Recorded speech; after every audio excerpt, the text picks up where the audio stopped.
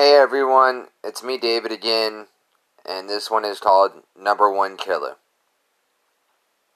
Alright, this will be a tough one for me, because this is me.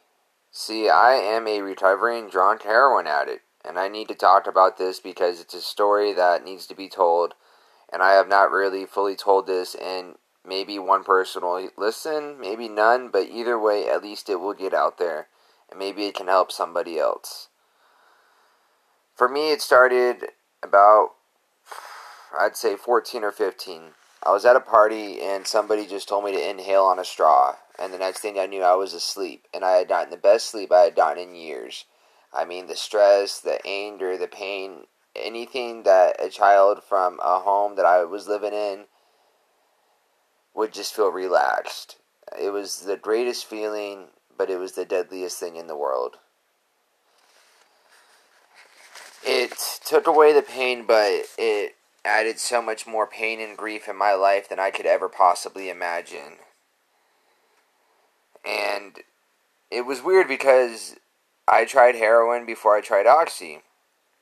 It wasn't until about 2 weeks later that I was actually introduced to 80 milligram Oxycontin, which I was smoking off chrome foil, chasing the dragon at an extremely young age, and that led to just more and more pain and anger and a lot of death.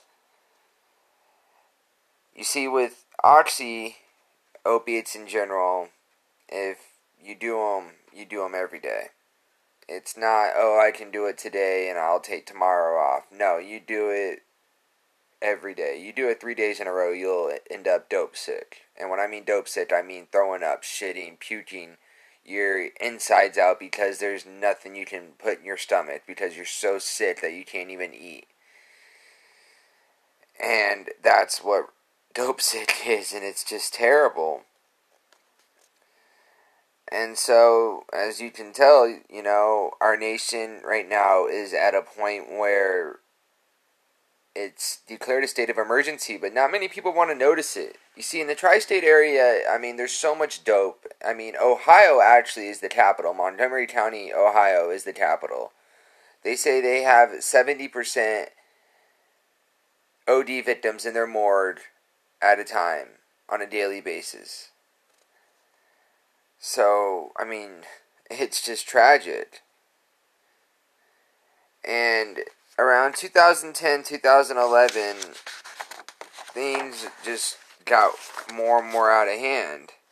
And eventually, when I met Black Tar Heroin, it was half the price. I could get it delivered. .3 would keep me and my partner in crime well. So things were getting really bad. I remember sweating, shitting, not sleeping, not 1,000 Tylenols or ibuprofens would help. Being so sick I couldn't function. It was the worst feeling. I just wanted to die. And today, almost everyone at least knew someone hurt by this. And this was all going on before it was declared a state of emergency, I think, because I'm from an inner city, so I guess it was a problem around there that time. And then it moved out to the suburbs. And now I'm going to get into some numbers.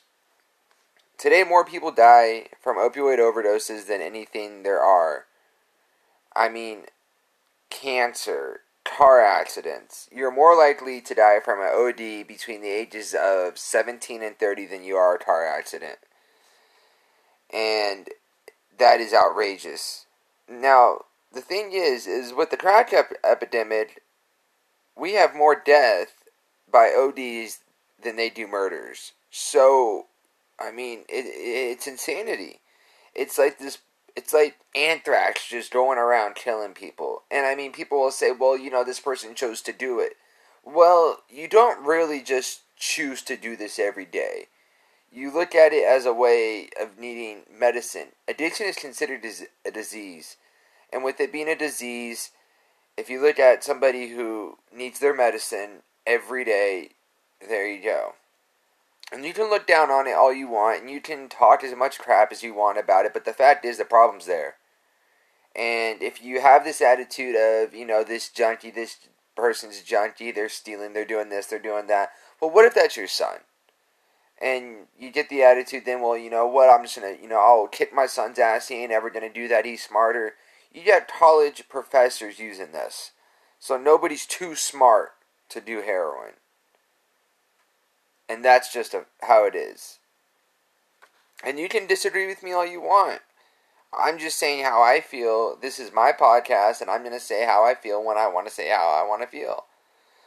There are 743 deaths in California alone from overdoses in 2018, and they are only expecting to get higher.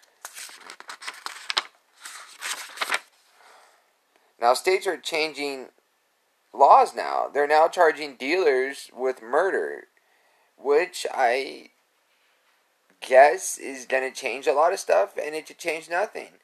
It really depends on how you feel. So let me know how you feel, please. Thank you.